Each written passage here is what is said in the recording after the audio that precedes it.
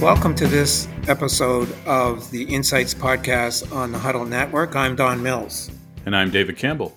On this episode, we had a really good conversation with Mike Keelan, the CEO, and Will Burt, the senior marine chemist with Planetary Technologies. This is part of a series that we're having with interesting upcoming emerging companies that have the potential of being game changers. And certainly it's as a result of all the podcasts we did with the various accelerators and incubators across the regions. Lots of interesting things going on, David, as you know. This one could potentially be significant in every way. Yeah, that's absolutely right. Planetary Technologies is trying to develop a technology to use the oceans to store more carbon. As I understand it, Don, you can correct me if I'm wrong, but they want to get to a point where they're pulling potentially 1 billion tons worth of carbon out of the atmosphere every year, and using the oceans to do that. And this is one of those ideas that if they're successful, they will be a multi-billion-dollar company, headquartered right here in Halifax. So very, very, very exciting. And it's not just a theoretical idea. They've won $1 million X Prize already, and they're on a short list for a much larger prize of $50 million. They've got many collaborators. They've already raised $10 million. So I think this is a very, very interesting one that we all need to keep an eye on. And it's a big idea. And, in our conversation, Will did a good job of explaining in layman terms how this process works, because it's basically chemistry. Not one of my best subjects going through school. Maybe it might be one of yours, but he did a really good job explaining how they would basically use a process of developing an anti-acid material that could be used in the ocean to get carbon dissolved and then allow the oceans to capture more carbon. Because as he explained it, which I thought was quite interesting, is that there's an equilibrium between the ocean and the atmosphere. And the ocean is a big place for carbon to reside. And it will rebalance itself if you dissolve some of the carbon and have it replaced by carbon that's already in the air. And this is a big idea.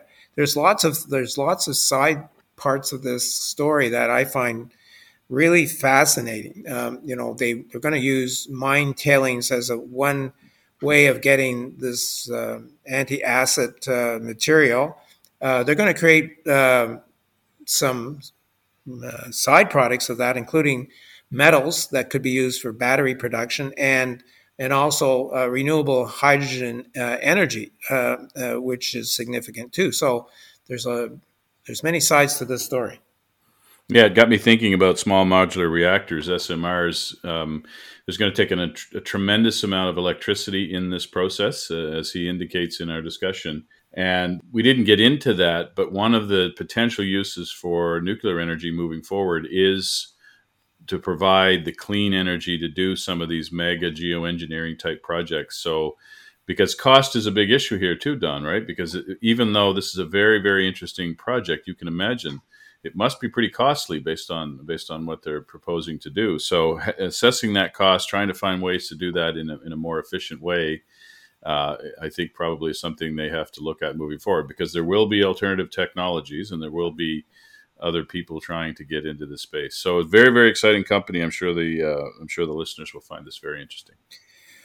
Yes, and I think the other interesting thing about this story is the fact that it's going to happen pretty soon. They've got 3 demonstration projects to test and prove their technology. They will be making revenue from those demonstration projects. One in the Bedford Basin, by the way. And if those projects, demonstration projects, prove their technology, then they're off to the races. And pretty sure that they'll attract a lot of capital if they can prove their processes. Absolutely. And I asked him offline why they're in Halifax, and he specifically said The main reason was InnovaCorp. There's a gentleman over there that was trying to woo him into Halifax and making the introductions to the various people in the ecosystem. So if this company does take off and is successful, I hope the fingerprints of InnovaCorp are well identified, because they have had a big role in a number of the very successful companies that have emerged out of Nova Scotia recently, and we've been hearing about that. So InnovaCorp seems to be really paying for itself in terms of its support for these exciting companies. Yes, that's right. And so, it's one of the reasons that we wanted to highlight some of the companies that these incubators are bringing along, because they're really not understood by the general public, and especially when you get into the technologies that Planetary is talking about. As I said, it's chemistry, and chemistry is going to be important to dealing with climate change. And we might have a really big part of that solution in our backyard, which is really exciting. And I think people will really learn a lot about this process. And let's listen to our discussion with Will and Mike. We are pleased to be joined on this episode of the Insights Podcast by Mike Kellen, the CEO, and Will Burt, the senior marine chemist with Planetary Technologies. Welcome to the both of you to our podcast. Thanks, Don. Thanks, Don. We are certain that very few of our listeners have heard about Planetary Technologies, but it is a Nova Scotia company that could have a major impact on climate change through your innovative carbon capture technology. Let's begin by asking each of you how Planetary Technologies started and how each of you became involved in the company. Let's start with you, Mike. Tell us a little bit about the history of the company, if you would. Sure. The company was founded by myself and my co-founder, Brock, originally. And we were looking to do something really highly impactful in climate. And we were looking for something that fit a bunch of different criteria, something that was, I would say, underappreciated in climate. It didn't have billions of dollars of investment already behind it. Because of, obviously, with a startup, we wanted to be able to make an impact and find a space. We were looking for something that was directly applicable to climate, not something that was peripherally applicable. And we wanted something that benefited from entrepreneurship. So it needed to have a big market and a big potential commercial outcome, as well as being sort of good for the world. And we met up with Dr. Greg Rao, who had been working on this process for the last 13 years at the time, now 15 or 16 years. And he pitched us on, jumping in and working on his research. And we thought it was great. It really fit all of our criteria. The oceans were highly underappreciated in terms of their ability to make an impact on climate, even though they are the largest store of carbon on the Earth's surface. The technology produced valuable commodities within the context of renewable fuels, and the process was ready to go to market. And so we jumped in with Greg about 2.5 years ago and founded the company. And it's been a bit of a rocket ship ever since. We've been, sort of growing and building up this technology and moving forward as quickly as we can from there. Will, why don't you tell us your path to the company and how you joined the company? Yeah, sure. I actually started out at Dalhousie University as an oceanography PhD student. After finishing that, I went on to become a professor of oceanography at the University of Alaska. And a friend of mine here in Halifax contacted me to say that she was working with this new company who was looking for an ocean chemist to work on their ocean-based research. That person is Ruth Musgrave, a close collaborator of ours at Dalhousie. And didn't take long for me to do some background reading on Greg's research and the company's sort of vision. And, as there's a reason why we're here today, the reason that this company and what we're doing is so exciting, that it took a major career shift out of academics and into this new world. And, it's been a wild ride. I've only been here for about 6 months now, and it's just phenomenal. So that's been my journey into Planetary. And Mike, maybe you can tell us a little bit about how the work has been funded to date, and maybe who your major funders have been to get you to this point in time. Absolutely, Don. We founded the company with a lot of support from a lot of different sectors, and we've continued to enjoy that support as the company's developed and the technology's developed. And really, one of our major funders is Innovacorp out of Nova Scotia. This is they've been an absolutely incredible supporter of us and a funder from the venture capital side of things. We've also had good support from folks who are interested in ensuring that we have some solutions to the climate crisis. That includes people like Apollo Project Ventures, which is out of San Francisco, and Raman Ventures out of Toronto, and Thistledown Foundation out of Ottawa. So those have been great sort of private sector funders of our work and our company. We've also had considerable support from the Canadian federal government through things like NSERC grants and emissions reductions fund grants. And we've had support from the British government as well through the BEIS programs. And so we've had a lot of support from different areas, which we're pretty grateful for all that support. And it's enabled us to really progress the technology. Can you give us an idea of how much has been invested in this in your company to date? Yeah, I think when you count everything up, so you sort of like go out there and count the venture capital that we've raised, as well as the grants that we've raised for ourselves, as well as the grants that we've raised for our collaborators at DAL and other places. We've probably raised about $10 million so far in Canadian dollars. That's impressive. Mike, we hear you have a lot of partners in the development of this carbon removal process. Can you give us a sense of who you've been working with on this? Absolutely. Yeah, partnership is absolutely critical to what we do because we're trying to move very quickly. We're trying to match our pace to the pace of the climate crisis. At the same time, what we're doing is new. And so we're trying to do things very safely and in a well-monitored way.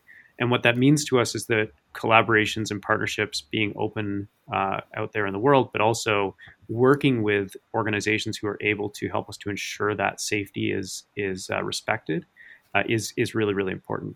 So key collaborators for us, Dalhousie University, huge collaborator. We've got a multi-million-dollar project on the go with Dalhousie where we're working on safety, effectiveness, efficiency of this process.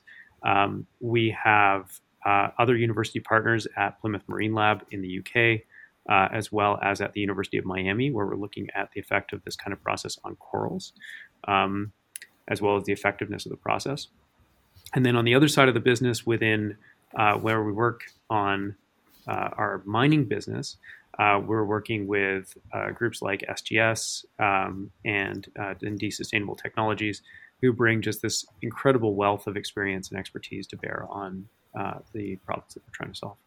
We've done a number of podcasts with accelerators and incubators across Atlantic Canada, and your company has come up on a number of occasions as one to watch. Most recently, with a podcast with Peter Moreira of Entrevestor, who tracks more than 700 tech startups in the regions. So, high praise, obviously. Recently, Planetary Technologies won a $1 million X Prize from the Elon Musk Foundation. Maybe you could tell us about the significance of being only one of 15 winners, I guess this is globally, as chosen by a prestigious panel of climate experts for this prize. Yeah, this was an incredible milestone for the company. And the X Prize is a hugely ambitious prize. So what we won was $1 million out of a total $100 million pot. The grand prize will be awarded in 2025, Earth Day. And the bar for that grand prize is going to keep going up and up. So the grand prize is $50 million. And then the run-up prize is $20 million. And then third is $10 million. So it's a huge prize for this kind of thing. The largest incentive prize, so essentially incentive to solve a global problem that has ever existed. So this is just a huge thing. There's 1,100 teams registered for this worldwide. To be chosen as one of the 15 most promising teams, most likely to win the grand prize, is incredible. And it was tough. Like, it was not an easy thing for us to do. I always make the joke that some of our people, especially our senior metallurgist, worked 2 or 3 months within the month of January, and in order to get us to the point where we had all this data together, because what they were asking for was not just our idea, but they were asking for everything: our techno-economics, the potential impacts, the full life cycle analysis of the technology. And the people who reviewed this were a panel of people who came from industry and academia, from the venture community, all over, and brought a huge amount of diligence, I think, to reviewing these solutions. So it was a huge honor for us. I think it's a recognition of our ability to scale this up and the potential that this has in solving for one of the hardest problems in the carbon crisis and the carbon solution, which is actually removing carbon directly from the air. So I think we've now got our listeners very interested to find out what this technology actually is. You've developed this unique ocean-based carbon removal technology. Will, can you provide us a layman's explanation of how this technology works? Yeah, I'd love to. So as Mike mentioned earlier, the ocean is an immense carbon reservoir, the largest by far that's in contact with our atmosphere. And to put that into perspective, there's roughly about 50 times more carbon in the ocean than there is in the atmosphere. And to put that into perspective, picture sort of a not quite filled milk jug of CO2. And that's your atmosphere. And compare that to a full bathtub of water. And that's your ocean. So the basic premise of what we're trying to do here is to pour out a small amount from that milk jug into that bathtub. And by doing that, you're going to reduce the amount of volume in that atmosphere, in that milk jug, by a noticeable amount. But what you're going to see in terms of the volume of the bathtub is really no measurable change at all, or very, very little change. And so that's why the ocean is sort of the way to go, and I think that's why this company exists. So how does that work? The easiest way to describe it is, and I'll kind of start at the end and work backwards. I'll talk a little bit about the ocean-based carbon removal first. So what we're going to do here is we're going to add a mild antacid to the ocean. And really what that antacid is going to do is combine with the CO2, the carbon dioxide dissolved in the oceans. And it's going to convert that carbon dioxide into something called a bicarbonate ion. And, the same way that sugar dissolves in your coffee, a bicarbonate ion is a dissolved ion in your ocean, or you can't see it. It's just part of the chemistry of the ocean, like that dissolved sugar is now part of the chemistry of your coffee.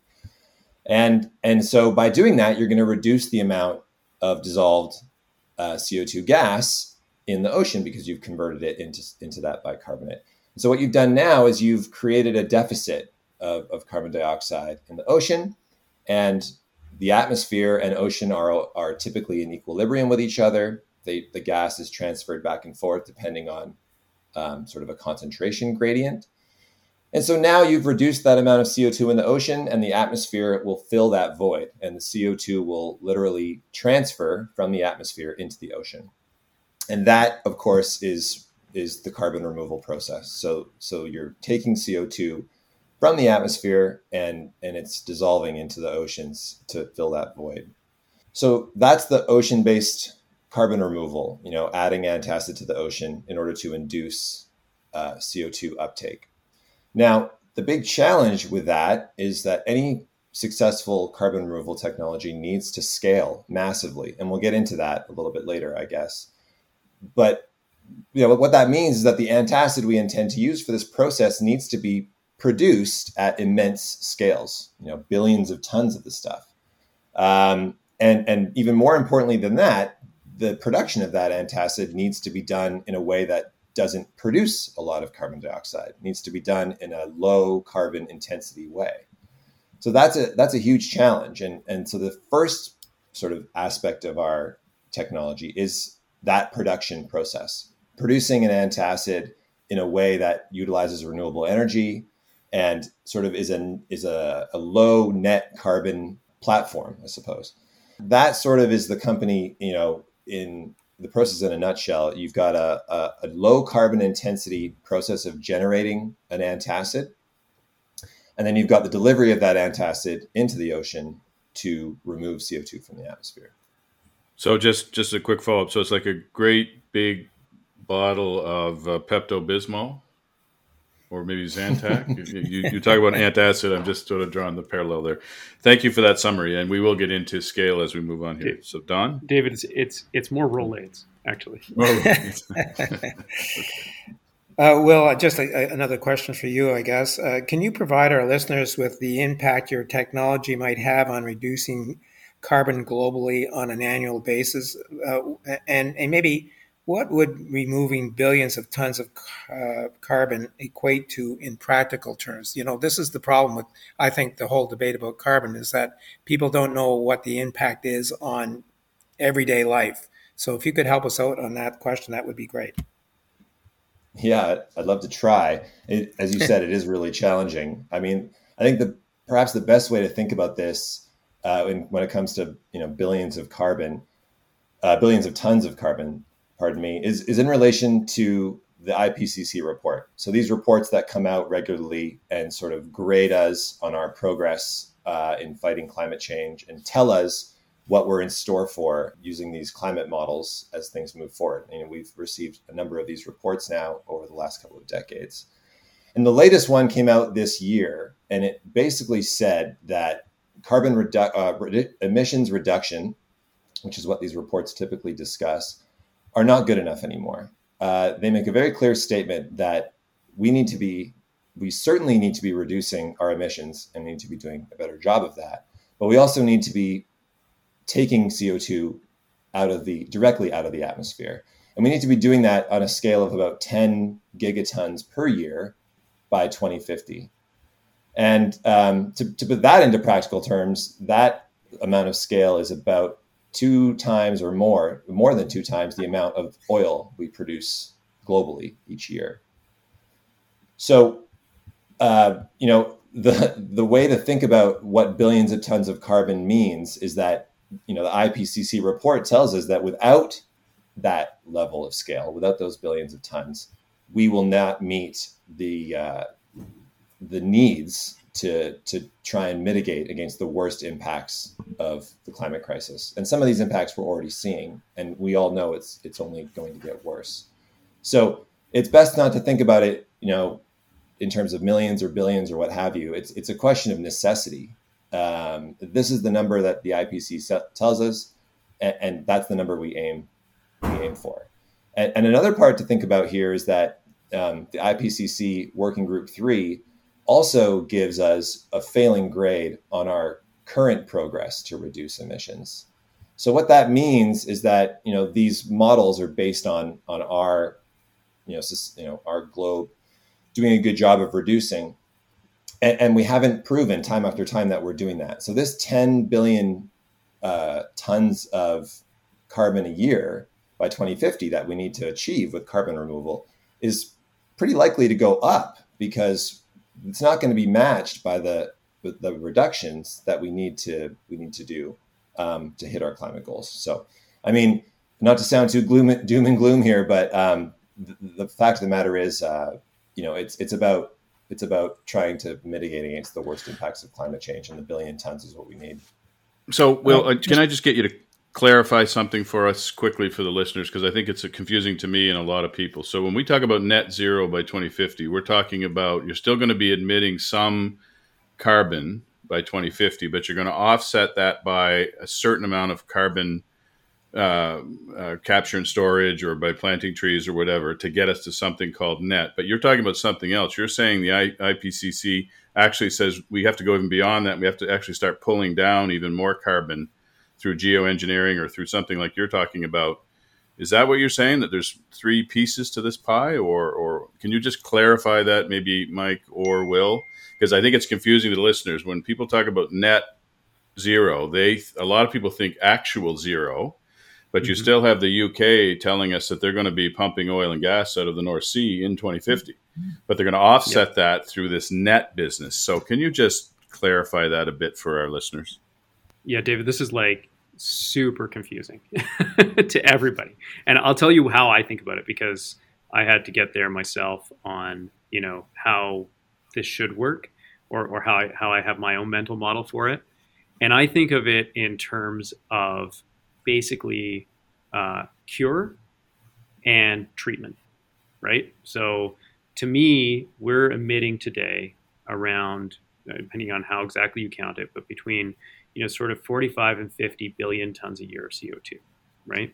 That's how much we put up there in terms of, really a couple of major things that we do. Fossil fuels is a big, big one. Land use change is a big one. So sort of like, bulldozing a forest, for example, or sort of, a lot of the built environment stuff. So things like making cement. So there's a lot of these kinds of activities that emit this carbon, and that's sort of what we have to cure. So we essentially have to take that down as low as we can possibly take it with emissions reductions. Now, when we talk about emissions reductions, there's a couple of really big levers that we have for emissions reductions. One of them is you can simply emit less. So for example, if I replace a coal-fired power plant with a wind farm, then I'm emitting a lot less. And that's an emissions reduction. You can kind of think of that like a cure. Like I've cured that emission source, right? It's gone forever now because now we just have a wind farm. We have to maintain that wind farm, but ultimately I don't have to do anything else. I just do that. I've replaced the power and now I'm good to go. Another one is point source capture, or CCS.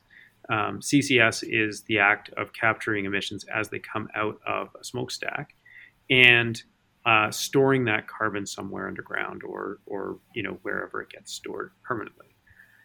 That is also an emissions reduction, right? I've cured that emission source. It's no longer emitting. And so that's a good thing.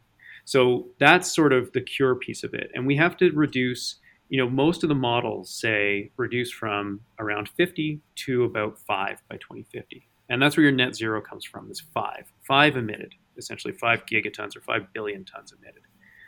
Now, what we then have to do is we have to remove, and that's what I call treatment, because you have to remove that every year, right? This is no longer something where we just sort of cure that emission source. We have to treat now the Earth by removing carbon from the atmosphere. So we need to remove that 5 because that's what gets us to net zero. And that's done through removals, like what we're talking about here today, where we're actually taking carbon out of the air that's already there. And then on top of that, which is what Will's really talking about, is the other 5, which is removing legacy emissions from the world as well. And so essentially, what you get is you get a total of 10 that has to be removed in order to treat the Earth of its climate problem fundamentally. And that's my mental model for it. I mean, the model that carbon engineering's used in the past that I really like as well is this idea of the bathtub, right? Where we're sort of right now, we've got the tap on, the bathtub is filling, maybe it's even overflowing, right? In terms of, we're filling up the atmosphere with CO2. And I know Will used a different bathtub analogy earlier. This is a different bathtub analogy, so my apologies for that. But we're filling this bathtub, and emissions reduction is all about turning off the tap, right? But then you still got all this stuff in the bathtub, so then you have to sort of pull the plug at a certain point, right? And you can have a certain amount of flow out of your tap if you've got the plug pulled, right? And you won't overflow the tub. So it's sort of, it's both in the long term, but ideally by 2050, we're not talking anymore about offsets. You can emit this, and then if you don't emit that much, then I can buy the amount you didn't emit. Or we're not talking about emissions reductions at that point. We're purely talking at that point about removals. So that's probably the best explanation I've heard in a while. So thank you so much for that. So net gets us down to 5 billion tons a year. Mm-hmm. And that's basically all you can squeeze, all the juice you can squeeze out of the lemon, theoretically. And then you folks come along and other carbon capture and storage type technologies, get rid of that 5 and even an additional 5 to actually start reducing the amount of carbon in the atmosphere. Thanks for that summary. Now, so Dave, just terminology, just very briefly on this. Carbon capture and storage usually relates to emissions reductions because it's all about capturing it out of a point source.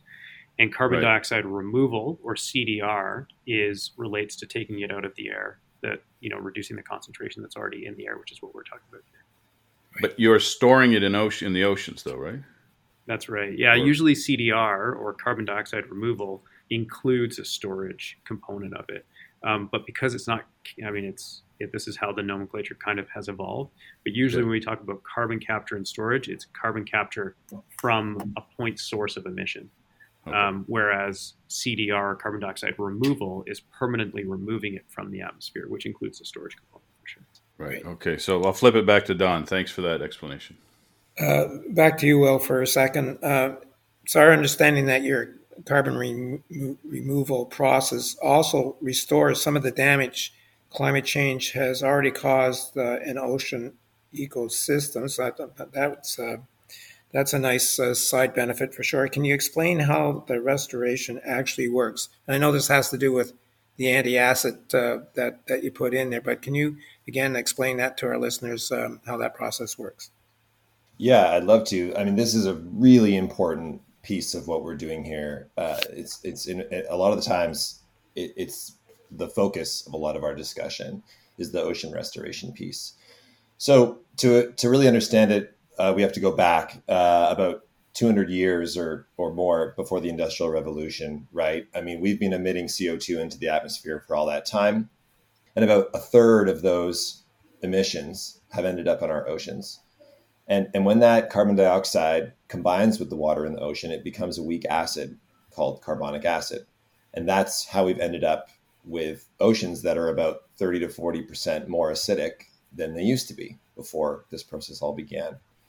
So we're in this kind of harmful state right now, chemically, in the oceans. It's a massive problem. It's global, and there's a lot of impact, and I'll get to that. So as you alluded to in your question, what we propose to do is add an antacid. And in the most simplest terms, that is going to make the ocean slightly more basic.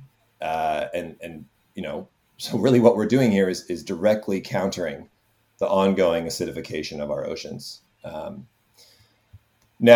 antacid, as I said, makes the ocean less acidic. There's a lot of winners from that process. A lot of organisms in the ocean like to make their shells out of calcite, which is calcium carbonate. And as oceans have continued to get more acidic, they become more corrosive, and those creatures cannot build their calcium carbonate shells or not build them as strong as they once were able to. And, it also happens that a lot of those creatures are really important to us too. So we're talking about crustaceans here, including lobsters. We're talking about mollusks, which includes clams, many other shellfish. And it includes coral reefs, which are massively important ecosystems all around the globe. It didn't occur to me, even as an oceanographer, until you go to a tropical place, how critical places with coral reef ecosystems, how immensely important those ecosystems are to the livelihoods of the people, not to mention the actual ocean, the ocean's health, sort of not only regionally, but globally.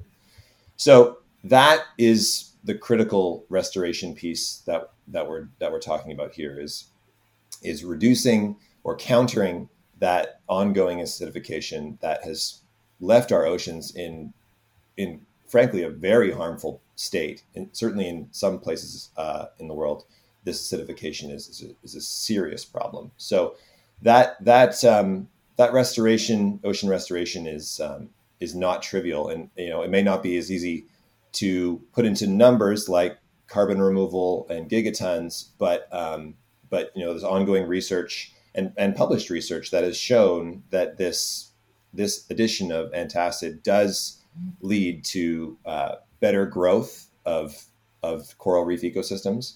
And the research that we're partnering with right now at the University of Miami is, at this moment, testing coral reefs and trying to see if adding alkalinity to a tank of corals can make them more resilient to the temperature stresses that they're currently, being exposed to. So can we make coral reefs more resilient by adding alkalinity to the ocean in those particular locations, which really could help, at least slow down or maybe even, make a big dent in this sort of coral bleaching issue that has really become a big deal.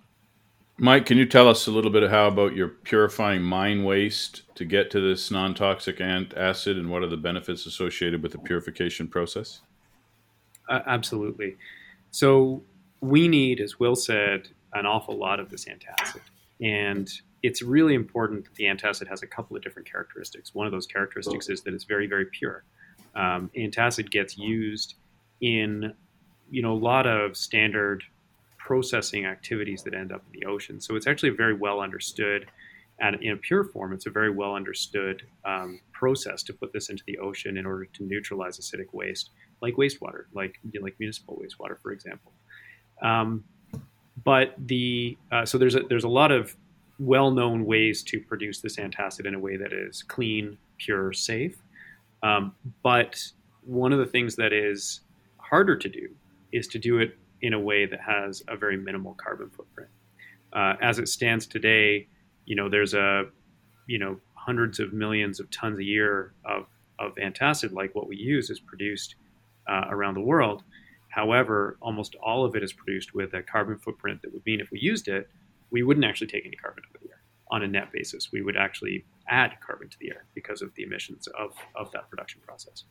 And so what we're working on right now is a way of producing this very pure, mild form of antacid that we use in a zero carbon way. And, a lot of the things that produce carbon in various different ways are related to, new activities, new mining, stuff like that. In our process, we use waste because it actually has a much lower carbon footprint. It's already ground up. It's already ready to go. And it's really just piles of gravel at the end of the day is how you can kind of think of it. The process we use then purifies that. We pull out metals that we need in order to produce this antacid. We purify out all the stuff that we don't need. And we run it through a process that uses electricity to split it into this form of antacid.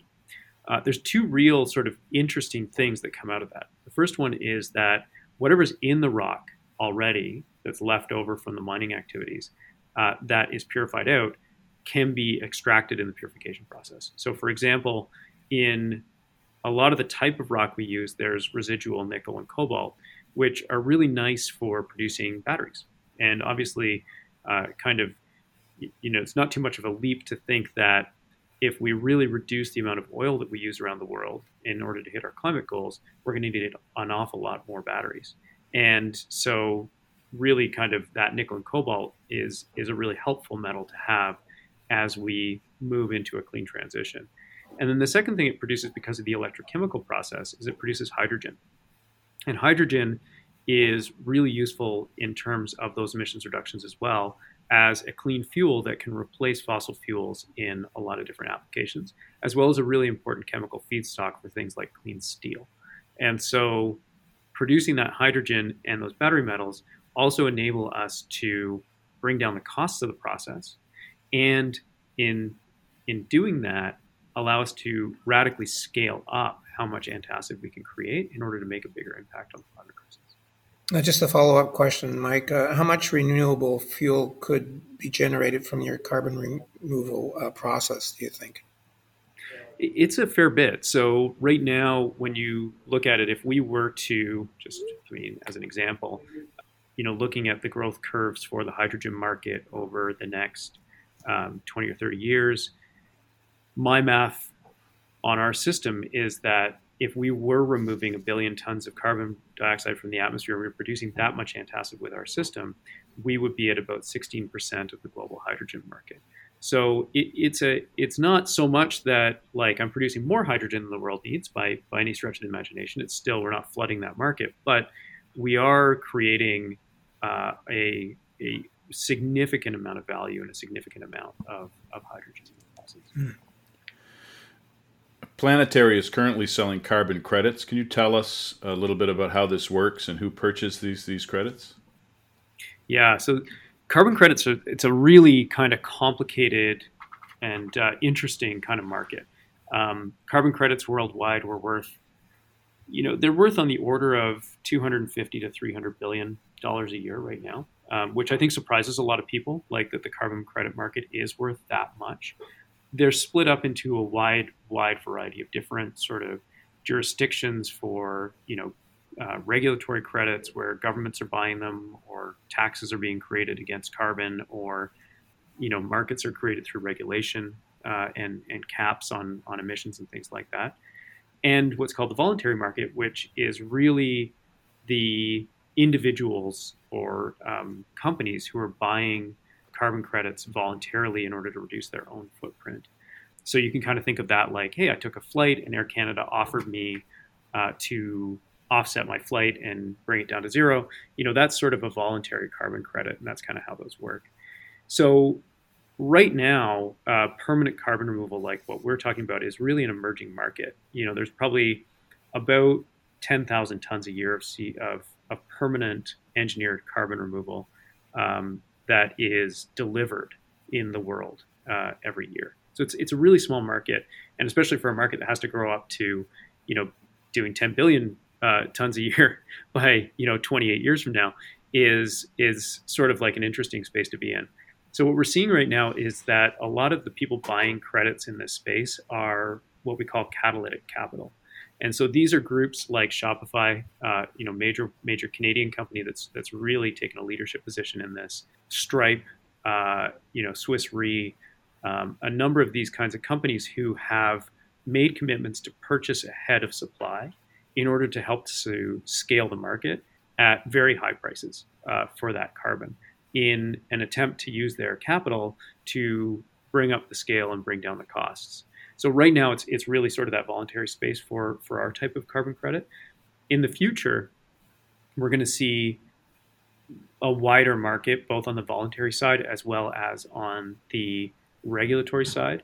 And in general, my expectation is that by 2035, most of that market will be regulatory. A lot of it will be driven by government incentives, government regulations, or even direct government purchases. And we're starting to see that happen now. Winning the X Prize really gives you the ability to undertake a number of demonstration projects to prove your technology. I understand that you have 3 separate projects that are being planned or implemented. Can you tell us a little bit about those plans? Yeah, so the demonstration projects we have on the go are obviously critical to scaling out this technology and getting us to market as quickly as possible. The projects are really split between the 2 sides of our business. So like I said, we have our alkalinity production business. We actually call that our green business. And then we have our ocean business, which is what we call our blue business.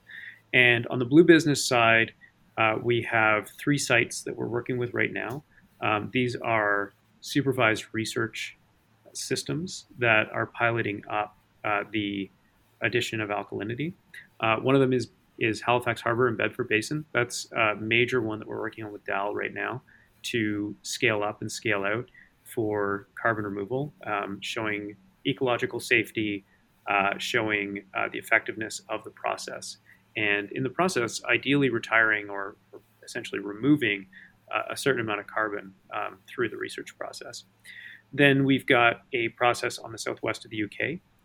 That process is doing similar things. It's being monitored by Plymouth Marine Labs as an independent third party. And then we're doing the experimentation, as Will mentioned, at University of Miami and in the Miami region. So that's something that we're working on as well. In terms of our mining projects, we have our most major project is based in Quebec right now. That is scaling up at the moment. We're working primarily on improving the efficiency of our electrochemical process there, and with an aim to scale up at a disused mine site in Quebec. And there's another one in the Maritimes that we haven't talked a lot about, so I won't tell you exactly where it is. And then finally, there's a customer in Brazil that is scaling up now and is interested in using our electrochemical process in their own operations. So the company is currently enrolled in Creative Destruction Labs Ocean Cohort. Can you explain the importance of this association and working with this organization for the company? Yeah, CDL's been amazing, just incredible as from a whole host of different angles. I think one of the ways that it's been really interesting is that it's helped to refine a lot of our thinking about the strategy of the business and to build out a, a really, I think, a cogent strategy that is simplified from where we originally started. The second thing is that it has allowed us to build out a network in the Atlantic Canada region and talk to people that we wouldn't otherwise have access to. And that's been really, really interesting. I think that when you're thinking about a technology like ours, the scale ambitions that we have, and the type of work that we're doing, it's really critical for us to involve as much of the community as possible. And we want to be able to have those conversations early and often. And we want to be listening to a community. And CDL is a big Atlantic Canada cross-sectional community that's been really interesting to engage with. And then finally, just on the funding side, getting introductions and talking to people who are interested in funding the business and being part of the journey has been also a critical part of the CDL journey. What is the timetable for the company to be able to fully commercialize its technology? And maybe a supplementary to that, how big a business could this be for Planetary Technologies? Do you have any kind of hope in your plans about what the size of the business could be? We've got pretty big ambitions, I would say, around the size of the business. When we talk about participating in an industry that, like Will said, could be sort of 3 times the volume of the current oil industry, there's a lot of room for growth in there. And it's still an area that is pretty nascent. When you look at it, I've remarked in the past that one of the interesting things about permanent CDR is that, and carbon dioxide removal CDR, is that right now the ways to do it, right, pathways, are synonymous with certain companies. And so, if you think about, we're at this stage right now where it's like, I don't know who invented the potato chip, but like Lay's just invented the potato chip, and there's no other competitors because nobody else is really working on potato chips. So it's, and maybe that's a terrible analogy, but like at the end of the day, it's a very nascent industry. And so, and it's one that when we look forward at the requirements that the world has of this industry, it's going to be incredibly large. And so our goal right now is a gigaton. That's kind of the number that we point ourselves at. It's sort of 5 to 10% of the problem, or 5 to 10% of the industry. And I think that having that ambition is actually really, really important for a couple of reasons. One of them is, if you're going to participate in a highly risky, very early industry, you want to make sure that the juice is worth the squeeze at the end of the day. But secondly, I think, and maybe more importantly, is that that's the scale that is required to make an impact on the climate. This is one of these things where we don't have time for us to really be. We have to be cautious from a safety perspective, but we have to be ambitious in terms of how we scale, and we have to have the urgency behind us to know that this is an urgent problem for us to solve. And so that's to me, if we don't focus ourselves on that, we're going to be in trouble. And I guess the final point is, if we focus ourselves on that high of a scale, it helps to drive our design decisions as well. We don't want to generate a process that can't scale to that level. And so when we look at our R&D and we look at the way we focus things, we do a lot of work around that. We think about waste, for example. If you produce waste in a small scale process, that's probably okay, right? Like, buried in the corner and you're probably all right. If you produce waste in a process that's doing a gigaton, well, then you have to have a pretty strong strategy about how you're managing that waste at the end of the day. And so the processes we build are zero waste processes or internally recycled processes, where we're trying to be very circular in terms of how we make sure that we don't have anything that we have to manage at gigaton scale. Just a quick follow-up. What is your timetable for commercialization? What, in the best case scenario, when do you start cashing in? I mean, we've already cashed in, right? Like, we've already got customers for our carbon credits. They've pre-purchased. Right. Probably the relevant question is, when do you start actually fulfilling those contracts, right? So like, when do we start actually taking carbon out of the air? And the answer to that question is, this fall.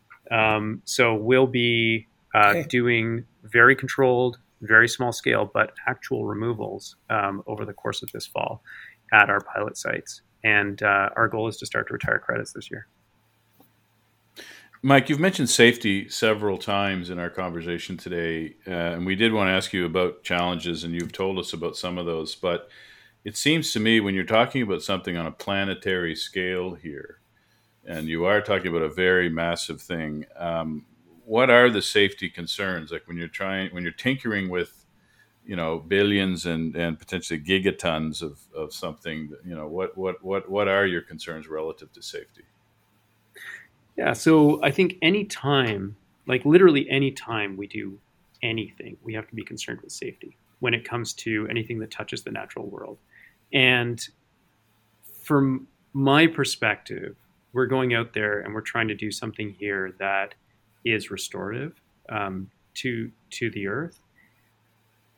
You don't want to go into that with the same attitude that created the problem, right? Like we've sort of got, our co-founders kind of, Greg is fond of saying the world has been, embarking on a 200-year unrestrained dumping experiment. Let's see how much CO2 we can put in the air. Let's put it all up there and see what happens, kind of YOLO the whole thing. And really that isn't the same approach that we want to take here. We do want to make sure that as we go forward with the restorative process, we take a different approach. Having said that, we have a lot of science behind us, and there's a lot of history of the kind of process that we're doing. So the stuff that we're using is considered safe, in government parlance, it's non-deleterious at the levels that we plan to add. As Will said, one of our biggest challenges is actually measuring this stuff. The oceans are vast. They contain an awful lot of carbon already. The tiny amount that we would add, even at massive scale, becomes very difficult to measure. Just as an example, and this is kind of like a little contrived, but just to try to get sort of a sense of this, if you wanted to be able to detect this stuff universally across the entire ocean, you would essentially have to add 37 billion tons of it all at once. And so detectability is probably one of our biggest challenges, and measurement is one of our biggest challenges. And we're really focused on safety because this hasn't been done before, and it hasn't been done at scale. And so we want to make sure that we plumb that to the absolute depths that we possibly can. So we're really confident that at least as we scale up slowly and carefully, this is going to be safe, and it's going to be on balance more positive than negative. But at the same time, we don't want to approach it flippantly or anything like that. And we want to make sure that we are measuring as we go, because it is a new process. Just a quick follow-up. Is your technology patentable? Like, are you concerned that others might come in and say, hey, that looks good, we'll do the same thing, or slightly different version of the same thing? Yeah, I mean, like I say, I think there's going to be, we're going to pave a trail here, and I'm sure there's going to be people who follow us. And that's, how it goes. We've got, I think now 11 patents on various different parts of the process. Some of it's patentable, some of it's not. Some of it's stuff that we're contributing to the global commons. I'm hopeful that one of the goals that I had going into this business, to create this business, was to add the ocean as a viable, strategy for dealing with the climate crisis. And so if we do have people come and join us, I think that'd be great.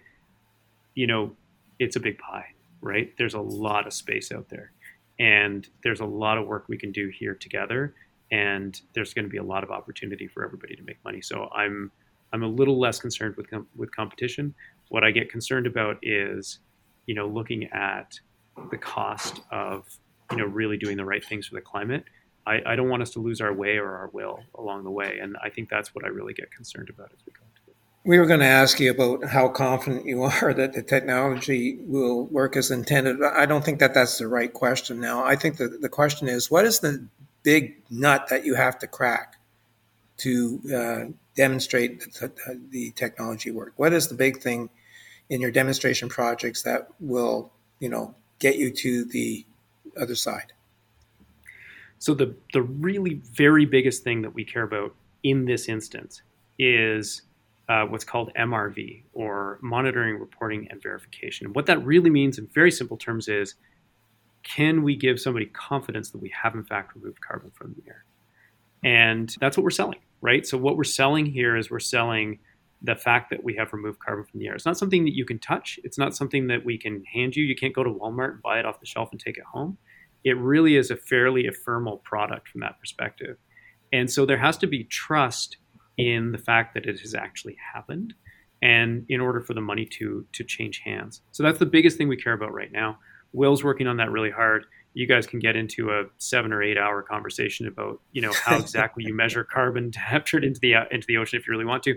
But at the end of the day, I think that's the biggest thing. The second thing that we really get concerned about is our supply of antacid. And how do we create a global supply at massive scale of zero carbon antacid that's at the purity level that we want? There's different pathways. There's a bunch of different ways to do it.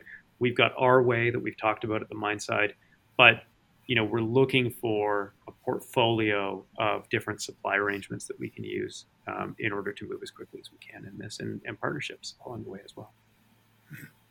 So the last question we have here, Mike, relates to this issue of scale. So how much capital do you think you're going to need to really take this to market, or to take it to market at scale? So you said you're rolling it out in a small way even this year, but to get to the scale where you're doing what you really want to accomplish, how much capital are we talking about here?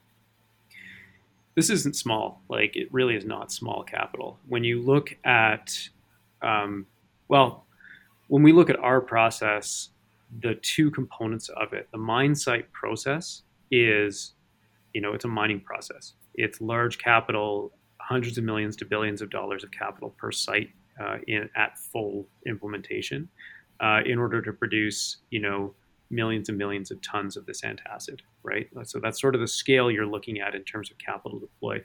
On our ocean process, the capital is much more modest.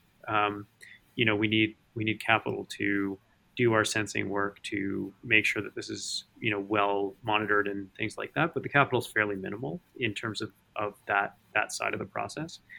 And so, but we still have to scale up, and we have to do, sort of a gradual scale up, as we've been talking about here. So there's capital required in order to support that journey as well.